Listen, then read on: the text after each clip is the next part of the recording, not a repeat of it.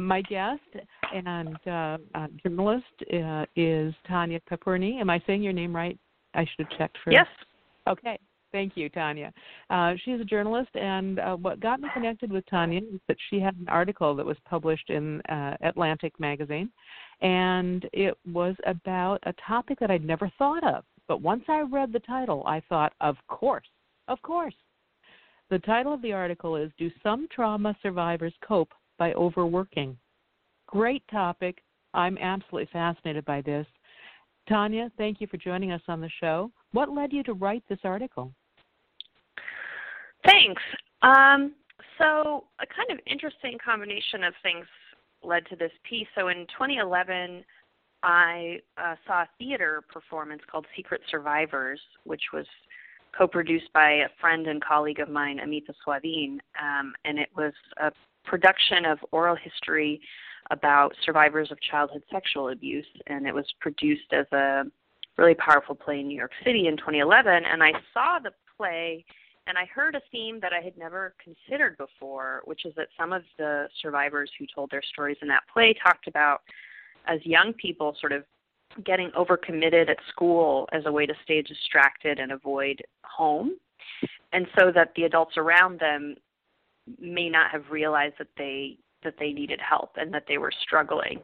And I was really surprised about this idea of a young person experiencing trauma kind of leaning into work and overwork instead of checking out. I think that the more sort of stereotypical depictions of someone dealing with trauma and grief is that they disengage from their job or school, that they sort of fail or drop out, and that these more stereotypical expectations of grief were not always true. So when I heard that, it was really the first time I heard about it. I did some cursory research and realized that nothing had been written about this at all. And since I do a lot of work around the intersections of violence, trauma, and resilience, I thought it was a good chance to dig deeper and to really understand those experiences. I was just fascinated by this because I'm a childhood trauma survivor, and all of my life I've been told, why do you do so much? I mean, my adult son came to me and said, I think you have ADHD that's never been diagnosed. And I went, oh, really? Thank you very much, doctor. But I've always just been, busy. And when my son was having this discussion with me, he said, why don't you just relax? Why don't you just sit? And I went, if I have downtime, then I go to the dark places. And when I saw the title on this article, I thought, I've never seen this addressed before. So I have personal experience with this. I've also seen this with other survivors of partner violence. I've seen it in a lot of places. So it seems to me there's anecdotal information out there, but like you, I found nothing when I tried to search out some background information for this interview. So you had mentioned, I mean, there's really little, and part of the problem is that workaholism as a field of study is really nascent in itself. So we don't even have a scholarly consensus on what is workaholism. Is it an addiction like other addictions, let alone research about the psychological origins or family structure origins of workaholism. Well, and I would think that in our culture that a certain amount of workaholism would get positive kudos. Yeah, that's another angle and issue, is that working hard is especially celebrated, especially in America. It's almost become a truism that Americans compared to Western European countries take fewer vacation days, don't use all their vacation days. We're praised for working hard. And in fact, I've come across some more recent research that in the last 50 years, workaholism is actually getting more social acceptance. In the 50s or so, status symbols of wealth were typically associated with how much leisure time you had. And now, sort of status symbols of wealth are more associated with how much work you have and how much constant work you're doing. So workaholism actually is valued. But Tanya, what do you mean by leader time? leisure time. Leisure time. Oh, leader. I'm sorry, I thought you said leader time. Okay, yeah, all right. Okay, so our concept of status has changed from the idea of how much we can afford to play to how much work we do. You know, somebody called me not too long ago and said, "Are you busy?" And I said, "Do you really think that I'm going to be the only person on the face of the earth to say, no, I'm not busy?" You know, because it seems like everybody says they're busy. I mean, it seems like, you know, kind of like if you admit that you're not busy, it's kind of like the equivalent of admitting that you were sitting in your underwear on, entire days playing video games. I mean, it's just not socially acceptable to say that you're not busy. So, it's interesting to me that. So, at what point does it become not acceptable to do this kind of work? What did you find in writing the article? Is there a consensus on what's unhealthy level of work or commitment? Yeah, so there's not a total consensus, but there's a few kind of themes that come up again and again. So the first person to kind of coin the term workaholism was a scholar in 1971, Oates, who said that it's someone whose need for work becomes so excessive that it starts to interfere with their personal life, with their health, with their interpersonal relations. So that's kind of where most people start from. Basically, there's a few characteristics that are associated with workaholism. One is a constant need or constantly thinking about work. So having trouble disengaging and not being able to relax. It also is typically associated with working more than is actually expected. So working more than is required. Certainly there are jobs that demand, 60 or 80 hour a week, but workaholics are doing more than is required, and this compulsion is coming from an internal source rather than an external source. And we also see workaholics actually feeling unhappy.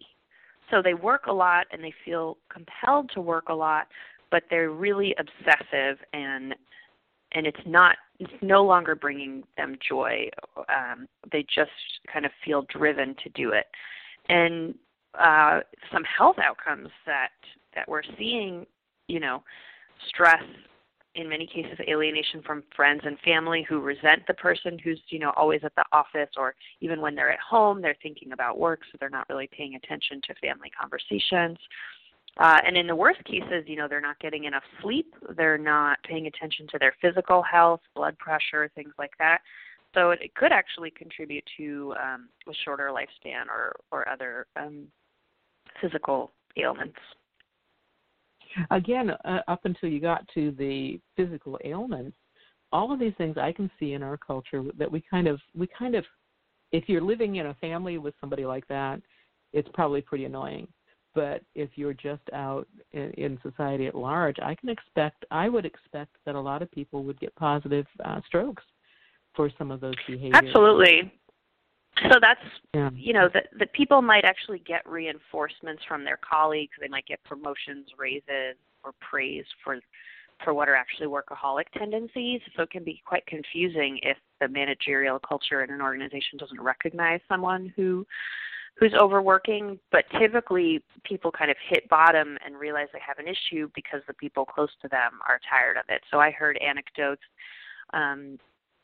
from people who describe their workaholic loved ones as having these memory brownouts, where the family member thought they were having a conversation with this workaholic and their family, and that person doesn't recall it at all because actually they were somewhere else. They were in their head thinking about work. So family members who resent this person not really being present, not really focusing, and in some cases just the long hours keeping them away from vacations, are leading workaholism researcher and clinician that I spoke to, Brian Robinson, who himself identifies as a recovering workaholic, described sneaking away during family vacations, pretending he was going to nap and actually, working on his scholarly articles and hiding it almost like it was a bottle of liquor for an alcoholic. So sometimes the consequences and the people who realize that they're a problem are relatives and loved ones, not necessarily colleagues, from whom it can be easier to hide those things. Yeah. Well, and in your article, you had talked with Dr. Robinson, I believe, and he said that it's not just the constant working, it's also, if I'm paraphrasing this correctly, it's biting off more than they can chew. It's taking on work that they are really not capable of doing and trying for it anyway. Yeah, that's a big part of it, because if you can imagine a workaholic, and we can get more into this, sort of deriving some sense of fulfillment or control through work, delegating will certainly be very difficult. If it's about doing something yourself and kind of avoiding other hard feelings, delegating doesn't serve you, and you may in fact not trust other people to do it as well as you do. So people bite off more than they can chew and have difficulty trusting others to do it as well as they will.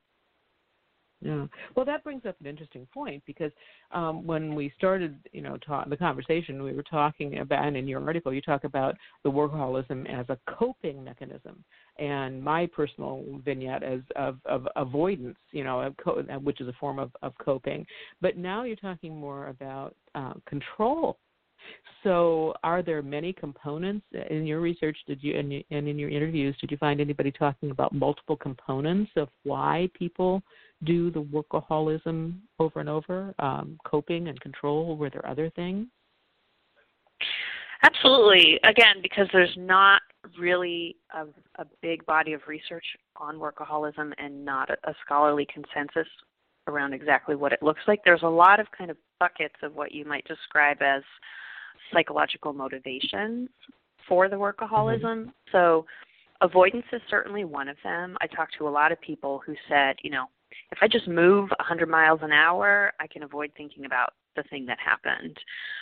Or, I keep crying about this event, so I just need to focus on something that I can manage, like this discrete task, and then I will feel fulfilled. And, the problem then becomes that they need more and more of that in order to distract from whatever trauma or grief they are avoiding. Control also comes up as another bucket. If life, for a trauma survivor, especially if the trauma in early life was something that was repeated or repetitive, there's a sense of unpredictability, and there's also a sense of doom or dread, what some people call hypervigilance, where you might be on pins and needles and on edge, kind of waiting for the other shoe to drop if you were a victim of physical abuse.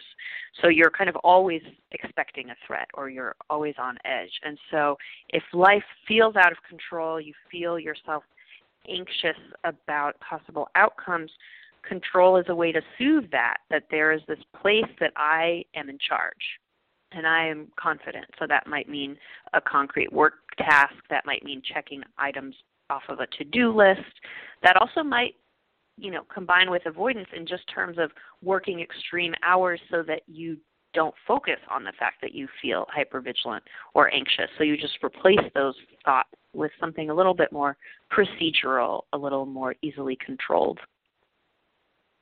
I don't know if you're familiar with the author Augustin Burroughs, but I started reading his works, years ago, and I think because they speak so closely to me. But there was a movie out that they did a movie on one of his books, and he had this really bizarre and abusive childhood with a mentally ill mother, but he developed this keenly sharp wit. And so he's written a couple of novels, and then he wrote a book about his upbringing. And the name of the movie was I Heart Huckabees. And I don't remember what the name of the book was, but I could never figure out where they got that title. But he describes in his latest book called Lust and Wonder, he's describing exactly what you're talking about as far as the hypervigilance and the expecting everything to go wrong. And he deals a lot in an amusing way with his hypervigilance and his resultant behaviors because of the traumas that he went through as a child. So I can kind of see what you're saying about that one. So what you're talking about is that people can use this overwork. I guess it's still debatable whether it's called workaholism or whether it's a true addiction or whatever, but overwork, and to not only cope, but to also avoid and to create a sense of stability for themselves? Exactly. I think that's a great summary. I think that some people talked about feeling like they needed it like a drug.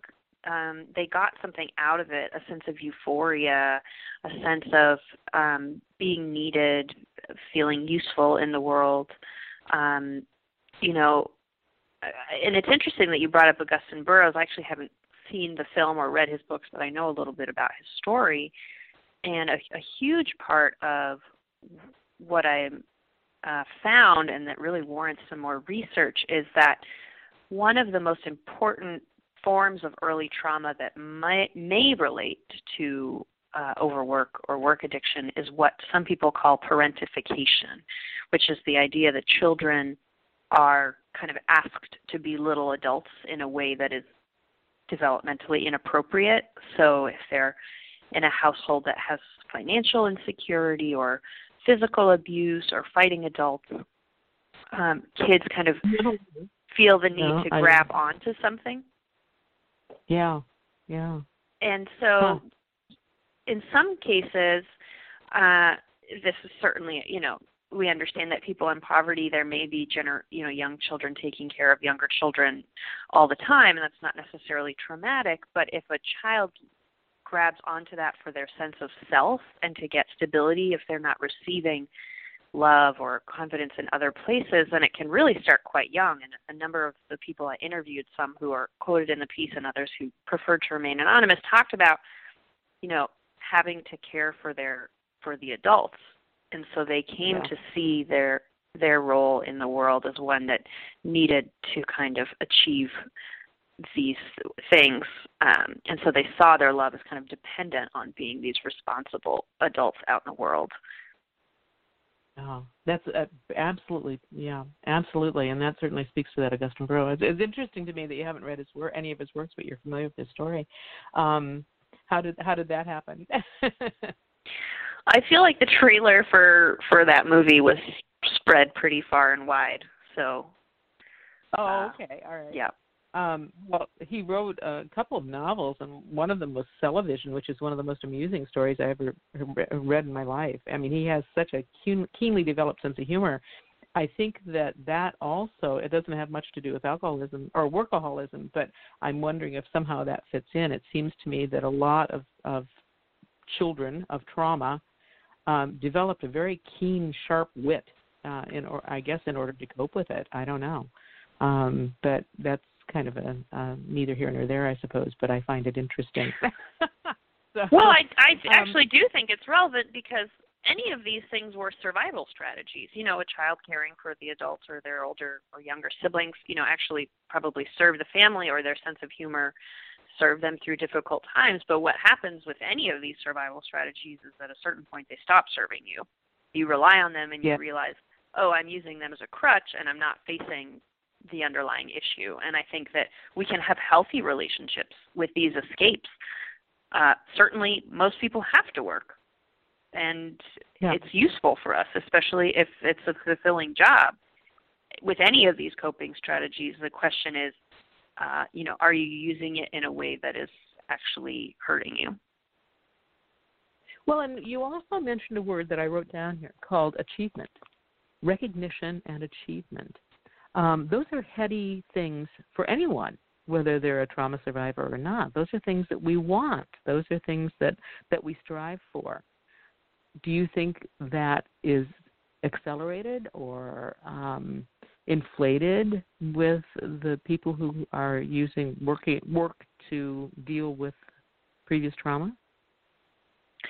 That definitely came up in my research. So again, Dr. Brian Robinson, who is quoted widely in the piece and who's a leading scholar and clinician on this subject, who introduced me to the idea of parentification, definitely talks about this idea that for some people, they received love as conditional rather than unconditional. So they were praised or given affection only when they performed or succeeded in certain ways. So like you said about achievement, they came to learn that their self-worth was related to achievement, and they didn't trust the love from their caregivers or other people in the absence of that. So I certainly think, again, work exists on a spectrum.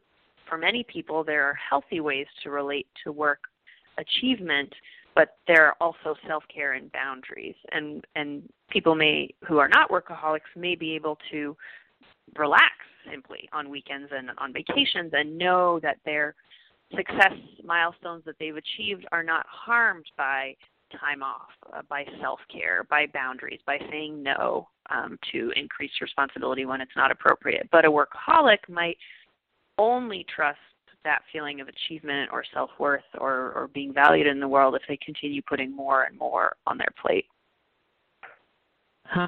So what you're describing to me is people who use the workaholism or the work escape, if you will, are doing it not only to cope and avoid, but also to get some sort of fulfillment.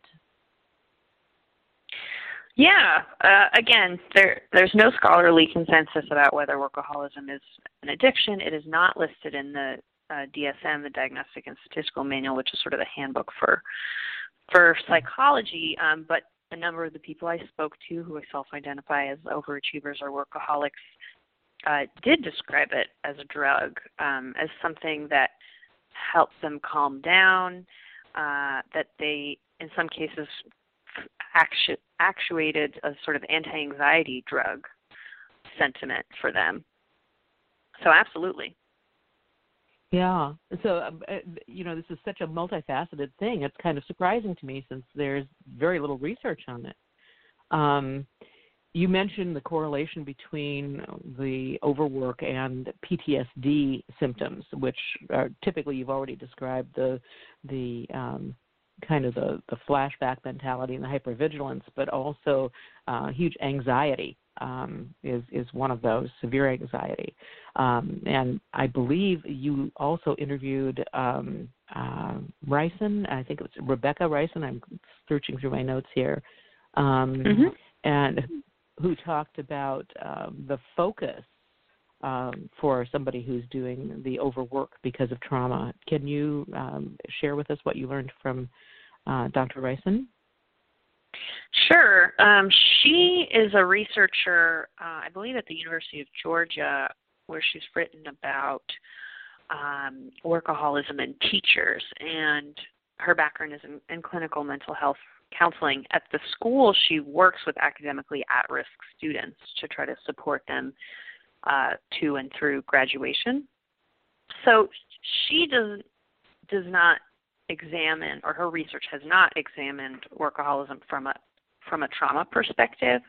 But when I posed that to her, she really said that makes a lot of sense. That if a person is feeling out of control in their personal life and feeling insecure, it can be very alluring to use work as a drug to just receive praise or positive feedback, or simply withdraw from the difficult feelings. She doesn't have research about it, but she thought, yeah, that's very aligned with what she's seen and what she's read, that people sort of just feel compelled to work. They don't necessarily feel joyous about it, and they don't get a lot of satisfaction out of it. But if they stop, they have withdrawal symptoms, and so they stay at the office. They keep working to compensate either for feelings of inadequacy or feeling less than, or for feelings that are actually scary, like you said, hypervigilance or otherwise. So it almost sounds like you're describing a work environment as a kind of a safety created where the worker can have more control over what happens, more predictability over what happens, and that must bring a certain sense of control and security. Yeah, and I mean, what you're describing is sort of in an ideal scenario, but what becomes the problem is that work is not only a sense of security, but it's the only sense of security, and more of it is needed to achieve that sense of security. So someone who might find fulfillment from their work is one thing, but we're talking about people who obsess over work, at work, after work, in their sleep. It's a coping mechanism that's actually stops working, and you just keep doing it. It might be described as sort of a maladaptive strategy. There might be some fulfillment, but it's fleeting. And it doesn't address the sort of more underlying sense of either fear or insecurity. So you're describing this escalation, which happens in a lot of different behaviors that become problematic. It's an escalation of those behaviors. Did you hear of any extreme cases? I mean, we all know about the workaholics where the family is, disintegrates, or the marriage breaks up, or the kids don't want to hang with dad anymore, or whatever. We all hear stories about that. Are you talking a different level, the same kind of level, or more? Does it get even worse than that? Yeah. So one of the folks quoted in the piece, Chanel Dubofsky, who's a writer who splits her time between New York and Massachusetts, I believe, her mother was diagnosed with cancer first when she was 7 years old, and then relapsed, I believe, around 13, and when Chanel was 13 years old and 15 years old, and then actually died during Chanel's college experience. And Chanel describes, even as early as middle school or high school, where her mother was sick, and Chanel experienced what we might describe as parentification, having to stay on top of her mother's appointments and medication, that Chanel threw herself into work to the extent that her friend group and her would have competitions to see who could sleep the least. And we're talking about a middle schooler or high schooler. She would sometimes wake up in the middle of the night with pounding headaches. I think she describes this in the piece, that wouldn't go away until she would go finish her homework. And in fact, the semester in college when Chanel's mother passed away, she didn't tell any of her professors that her mother had just died, and instead stayed on taking some unreasonable amount of units, and completed the semester with really exceptional marks. And it didn't occur to her that perhaps, it would have been certainly warranted or absolutely understandable to have taken the semester off. So that's definitely one example that stands out. Wow. I see this happening a lot. I really do. And it must be, this is why we need the research, because it must be difficult to decide, okay, what of this, when does this cross a line between being an acceptable, normal, healthy way to cope with things, and when does it cross the line into being, basically self-abuse or self-detrimental behavior? We really need that research, don't we?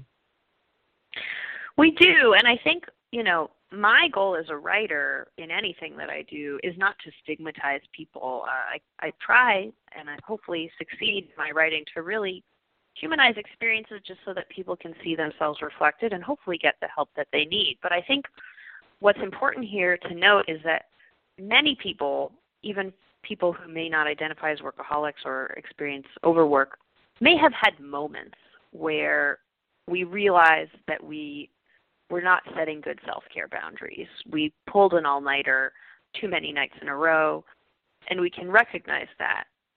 And I think what my piece and the research really aims to do is to help identify what might be a sort of a temporary period from what has become more systemic. And again, not to stigmatize people, but to understand that it's not just about the work, that for some people who may be even trying to get help for their relationship to work, if we don't look at trauma, if we don't look at experiences in their past that may have nothing to do with work, we're not getting the full picture.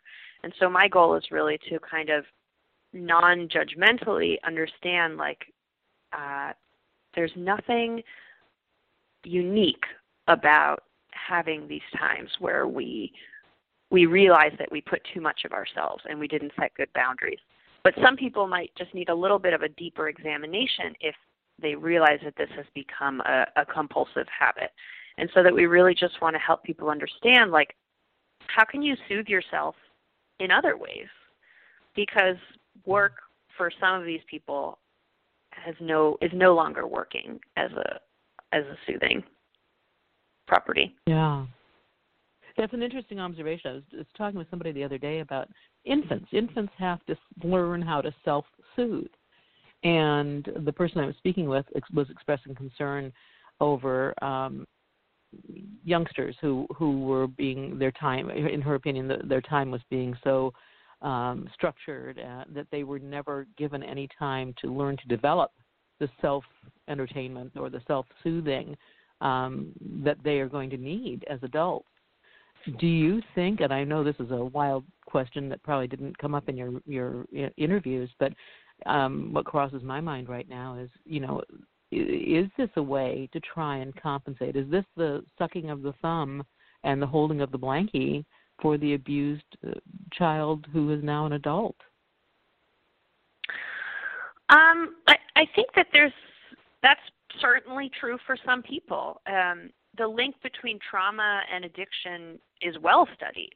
We totally understand that suffering and pain and sort of an inability to tolerate some of those experiences can be, for many people, at the root of addiction. We understand that about alcohol, drugs, gambling, the list goes on. There's no question about that. It's just that we don't understand that very same connection for when it comes to work.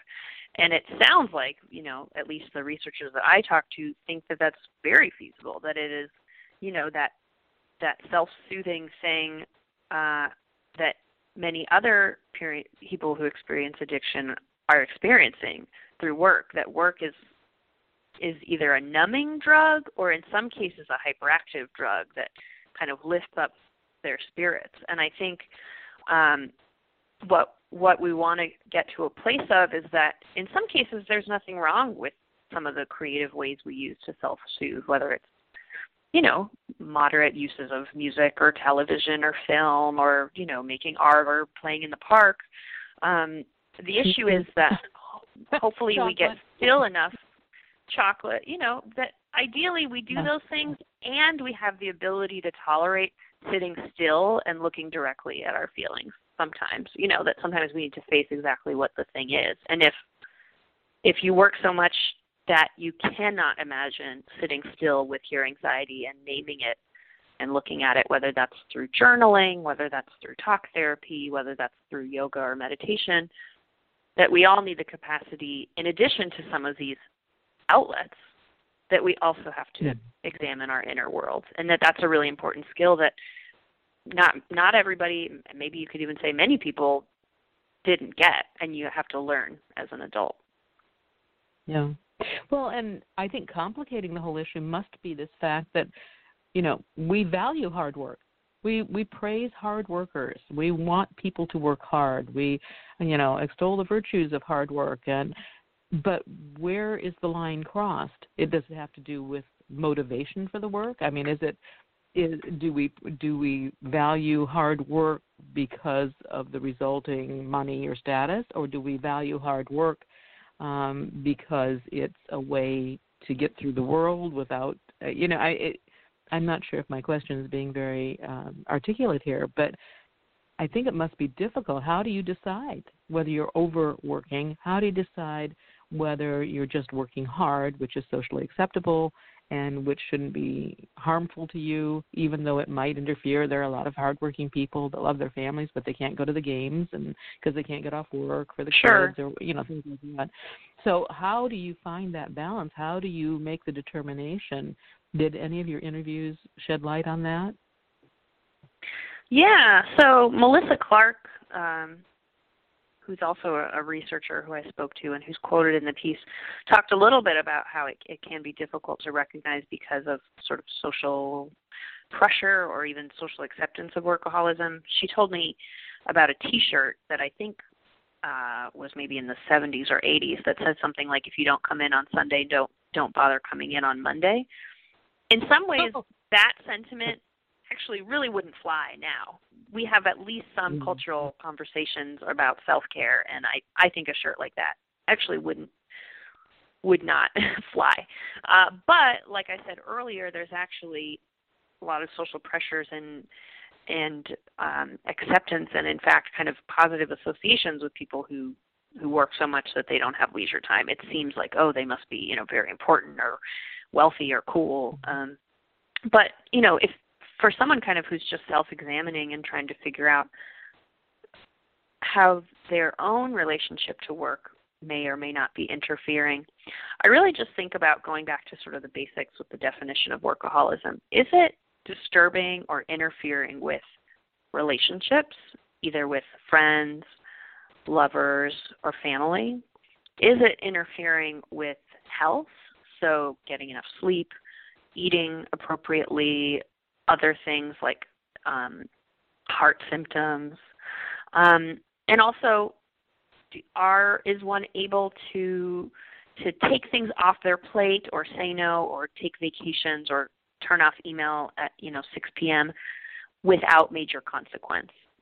Some of the people I talked to in the piece said, as much, and this person I spoke to in the piece who chose to remain anonymous supervises other people in their organization and said, as a manager, I really encourage my colleagues to take self-care breaks, to do their gym classes, but secretly, I actually think that that's just an excuse not to work hard, and I don't do those things myself.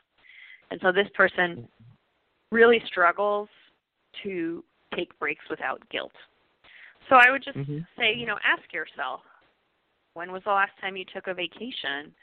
And even if it was recently, did you check email on that vacation? Or what are some of the other signs that perhaps you didn't truly unplug? And if you didn't truly unplug, did somebody ask that of you? Or was that something that you sort of decided yourself? It's important. It's great to feel important in your organization, but it's certainly not great to feel indispensable or like everything's going to fall apart if you don't check your email every 5 minutes. And so that's really where I would encourage people to investigate themselves.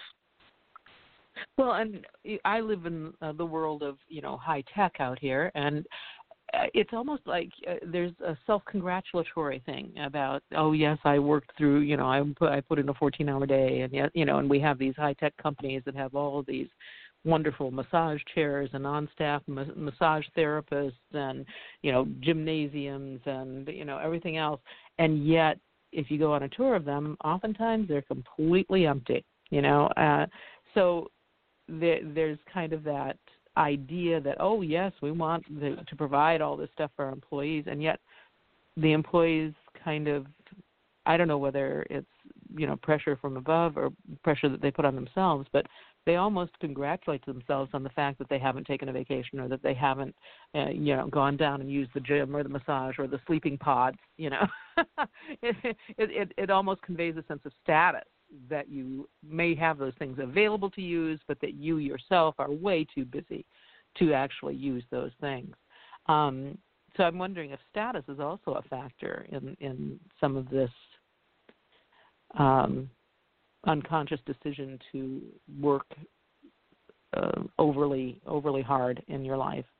It seems like there's a multitude of motivations for it. Yeah, there seems to be some support for that idea in some preliminary recent research. As I said, I believe I found it in the Harvard Business Review that kind of actually there's increasing social acceptance for workaholism in some of the ways that you described, that it is a status symbol to have to work all the time. It means that you must be very important or high profile or have some kind of very high profile job. But there's also, in addition to just status, there's also just the realities of technology, that it is possible to be constantly working, even if you're traveling, even if you're at home. So that has made it difficult for anybody to set boundaries with work, and that's something that workaholics and non-workaholics can certainly relate to. It's just that fact is probably contributing to people who struggle with overwork, whereas other people perhaps have overcome that by, setting boundaries. You see a lot of people online talking about, don't plug your phone in your room, try to not use it after 9 p.m. All of us probably in some ways are struggling with technology, but its ability to be constantly working is probably making it quite difficult for people who struggle with overwork. Yeah. If somebody suspects that they are, well, let me back up before I ask that. It seems to me that in this conversation, if we suspect that we are working and overworking in order to, for whatever reason, it seems to me that the first question we should ask ourselves is, why are we doing this? Why are we doing this? Are we doing this for external praise? Are we doing this because we feel such a deep commitment? I have a friend who is possibly terminally ill, and she's just working like a dog because there are things she wants to accomplish before her time is up. So does that make her a workaholic? I wouldn't think so. But, it would seem to me that the first question to ask would be why? Why are we doing this? And then the second question would be, what is it doing to us to work this hard? Do those seem like reasonable questions? I think those are a good place to start. And I think one of the reasons we need much more research on workaholism alone and the possible causes or correlated issues is that, like you described, we need research on different motivations and different identity groups. So I think about this issue around workaholism, and then I think about people who, perhaps due to poverty or other things, really do need to work a ton, that for everyone it's not really a choice. So I talked to a few people who are immigrants or children of immigrants who talked about really needing to impress or achieve for their parents. There was a lot of pressure as perhaps the first generation in the U.S. And I think that there is some research about kind of overachieving immigrants and children of immigrants. And so I would be interested in some research seeing what's happening there, what are healthy and sort of unhealthy levels. I'm also interested in hopefully seeing more research around the stress of racism and stereotype threat. So we understand, and there's a lot of research about stereotype threat, that people of color in particular are often treated as a representative of their race in ways that white people are not. So this one black person in the office, how they perform is seen as speaking for all people in their race. So under that condition, is there this really deep pressure to perform in order to kind of overcome assumptions that people of color are not as capable or smart? So absolutely, people should ask themselves these questions, but then I would also like research, that takes a little bit of a broader sociological lens to understand why marginalized groups may actually truly experience more pressure to work that is not coming from internal, and what society might kind of be expecting of them. Well, yeah. I mean, and I think that, that cultural aspect too. I mean, are certain cultures more, like you mentioned, the first generation of other, are there pressures that influence that, that not everybody, is exposed to or whatever. The other thing that I would like to see research on, as of course my area of expertise and interest is intimate partner violence, gendered violence.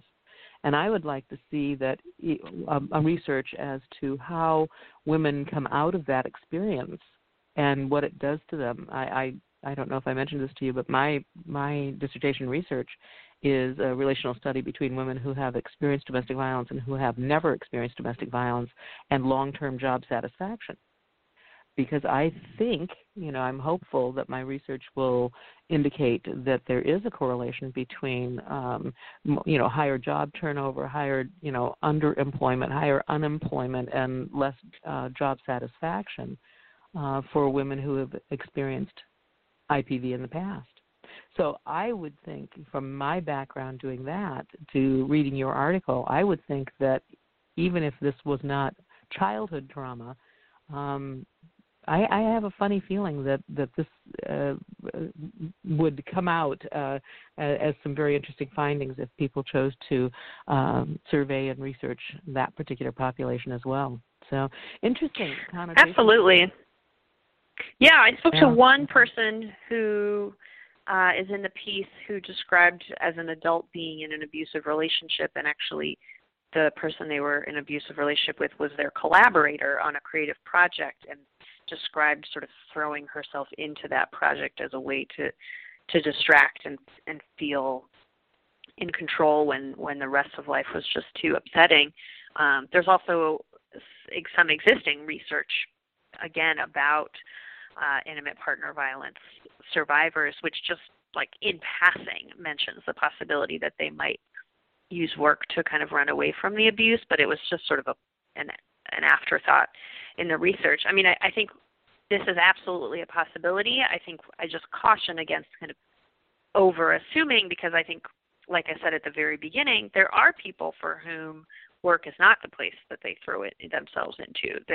I think there's certainly people who run away from abuse by avoiding work or avoiding social situations, who might identify as sort of underachievers. So I think there's no sort of clear through line around how that's going to manifest. But I think it's safe to say that we have enough to understand that trauma, whether childhood, adult, or ongoing, can affect people's relationships to work, whether it's, over or under work. And what's so interesting, I think, about your article is that I really honestly, and I've done a lot of research into trauma, and it really never dawned on me to think about how people work. I've looked at relationships. I've looked at, all of the other categories, all of the other interactions that you can imagine. I've seen, read about, whatever. Never have I read about the potential workaholism. And as I mentioned, for me, I had an immediate boing. Okay, maybe this is something I need to look at, So I think that your article is very timely, and it really sheds some light on something. And I agree with you. I hope that we see some real concrete research into the area. If somebody's interested in learning more about this, what can you suggest? We both found that there's a paucity of research and written information materials out there. What would you suggest to somebody who wants to learn more about this particular issue? Sure. Again, there's not much, especially that's written in a lay audience-friendly format, but I would suggest the book Chained to the Desk by Brian Robinson, who's sort of one of the leading thinkers on this subject, and himself is a person who in private practice works with people who are identify as workaholics. I would also say that there are 12-step programs that exist in the U.S. and around the world, and there's one specifically called Workaholics Anonymous. I know that there are various perspectives on 12-step programs, and I'm not here to endorse or criticize, but it's certainly a resource that's out there that some people have found helpful, and they have some pamphlets and resources that sort of define the problem and some possible solutions. And I would just put a call out there, for anyone who's listening, to please write more and research on these connections, because we really don't know, like you said, enough about workaholism in itself and other experiences that might overlay with it. When the piece came out and it was promoted on social media, where a lot of people just saw the headline, which, as you said, was the question. The headline question was, do some trauma survivors cope by overworking? And so many people online almost laughed and just said, duh, of course. It was such a no-brainer to a lot of people on the internet. And so given that fact, that a lot of people messaged me privately saying, oh my God, thank you for putting a name to something that seems so obvious and I've always experienced, that given how many people were just like, duh, it's really shocking that there's not more research about it. And I don't totally understand why, but I really hope that can change and really help some folks. Well, I don't think a lot of people realize it, but the graduate schools, schools of psychology, schools of social work, etc. If you have a college or university next to you that offers PhD programs, if you have an interest that you would like to see investigated, contact the school and ask them, because grad students are often searching for things to study for their dissertations and for their research.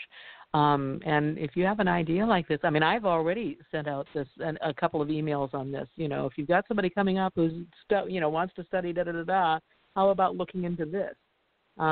So it doesn't hurt to let other people know that this would be a great area to research, because a lot of times I think it's probably like I said, it never even occurred to me until I read your headline.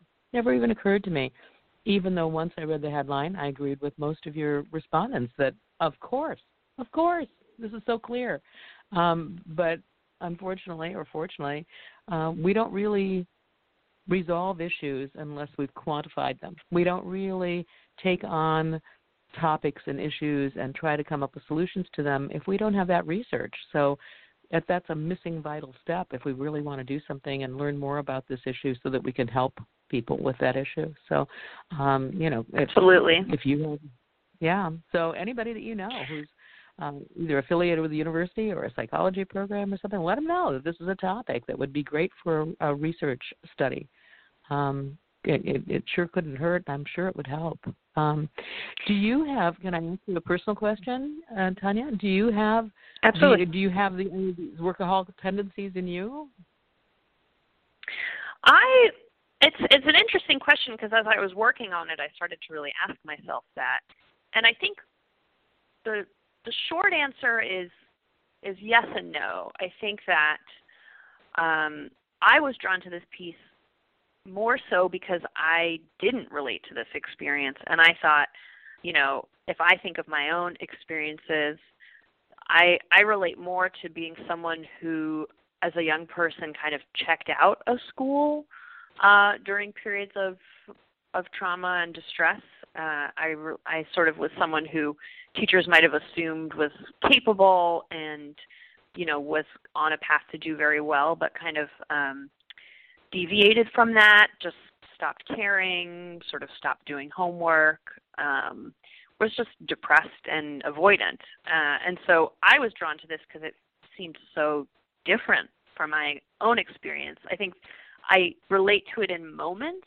When I think about sort of tech and how easy it is to just, spend an hour constantly cycling through this email inbox, that email inbox, this social media application, that social media application. I think in moments I have this experience where I realize something's going on for me right now, and I'm just sort of spinning my wheels on the internet, passing the time. But on the whole, I'm happy to say that I'm someone who loves breaks from work, and am lucky to have a job and a career and a vocation that allows me to do that. And as a writer, it can sometimes be easier to take breaks from work because sitting in the garden and thinking about your project is also writing. So it doesn't always require, sort of being behind a desk. Sometimes it's too easy to take those breaks as a writer. At least it was for me when I was doing writing as a career. That's interesting. That's interesting. So you came at this from a different perspective, but I suspect that you probably know people in your own life who fit some of the profiles that you wrote about here. Because I do. I can't imagine that you don't know somebody. Absolutely. I'm fortunate that I think that my sort of immediate circle are people who really look out for one another and kind of call each other if they're noticing something. But I hear stories, and I know from people that I love that they're concerned about their partners, or they're concerned about other people in their wider circle, where they notice people sort of dipping in and out of workaholic tendencies. So perhaps it's worth researching more just this idea of it can be sort of phases of one's life, where someone's perhaps in a little bit more of a state of equilibrium and is able to close the door and the laptop at 5 and go home, and then something happens and they're stirred once again into really deriving a sense of security and a sense of self from work. So I have some experiences of that in my friend circle, of people kind of having it come and go, and their partners going, oh no, I think this person is starting to struggle with it again. They've canceled on dinner plans or happy hour a bunch this week. So it can also just be something that's temporary. Yeah. Well, and we do, as human beings, go through ups and downs and swings and bouncing backs and everything. But it would seem to me that if this becomes, as you mentioned, the key word, of course, is escalation, and I think another key word is repetition. So, if it becomes chronic and if it becomes more escalated, then I think no matter what the behavior, you have to kind of look at yourself and say, is this becoming a real problem, whether it's eating the chocolate or overwork. So that's just kind of the way it is. But I thank you so much, Tanya, for writing this article, doing the research. I plan on doing more. You got me here. I'm interested in this topic, and I'd like to see some more work done on it. So I'm going to push it wherever I can. And you are also working on a collection about violence, trauma, and resilience. Is that an offshoot from this particular story, or is that just coincidental to, or a companion piece to this?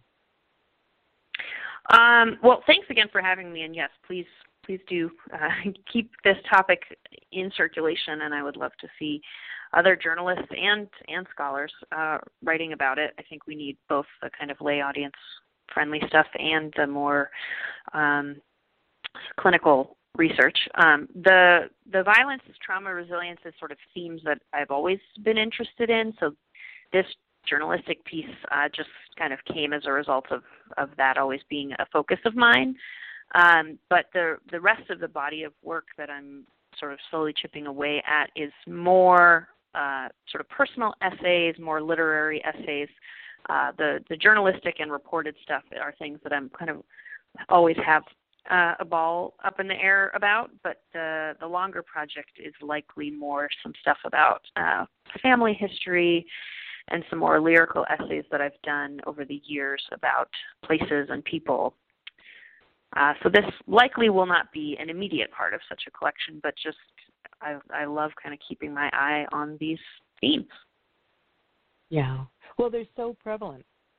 We don't want to talk about it too much, and we tend to think of it as absolutely unique to have trauma and violence, and but in fact it's pretty universal in the human experience in one form or another, and that whole resilience component makes such a difference in not only our lives but the lives of those people around us and our children, etc., after we're trying to deal with some of this stuff, violence that we read about socially, like the school shootings, or whether it's personal trauma that we go through. It impacts us at a very deep level. And so the more we know about it, the better it is. And I applaud you for delving into that, and I wish you success with that. When you get done with that, let me know. We'll do a show about that as well. Great, thank you. Yeah, and I hope there's more conversation about the resilience piece too, because I think we can get really stuck in sort of defining the problem and in some cases kind of characterizing people as lost or broken. And I think really kind of human connection lies in shared joy and shared resilience strategies, things some of which we've inherited, our cultural rituals and our music. But I just can't wait for that.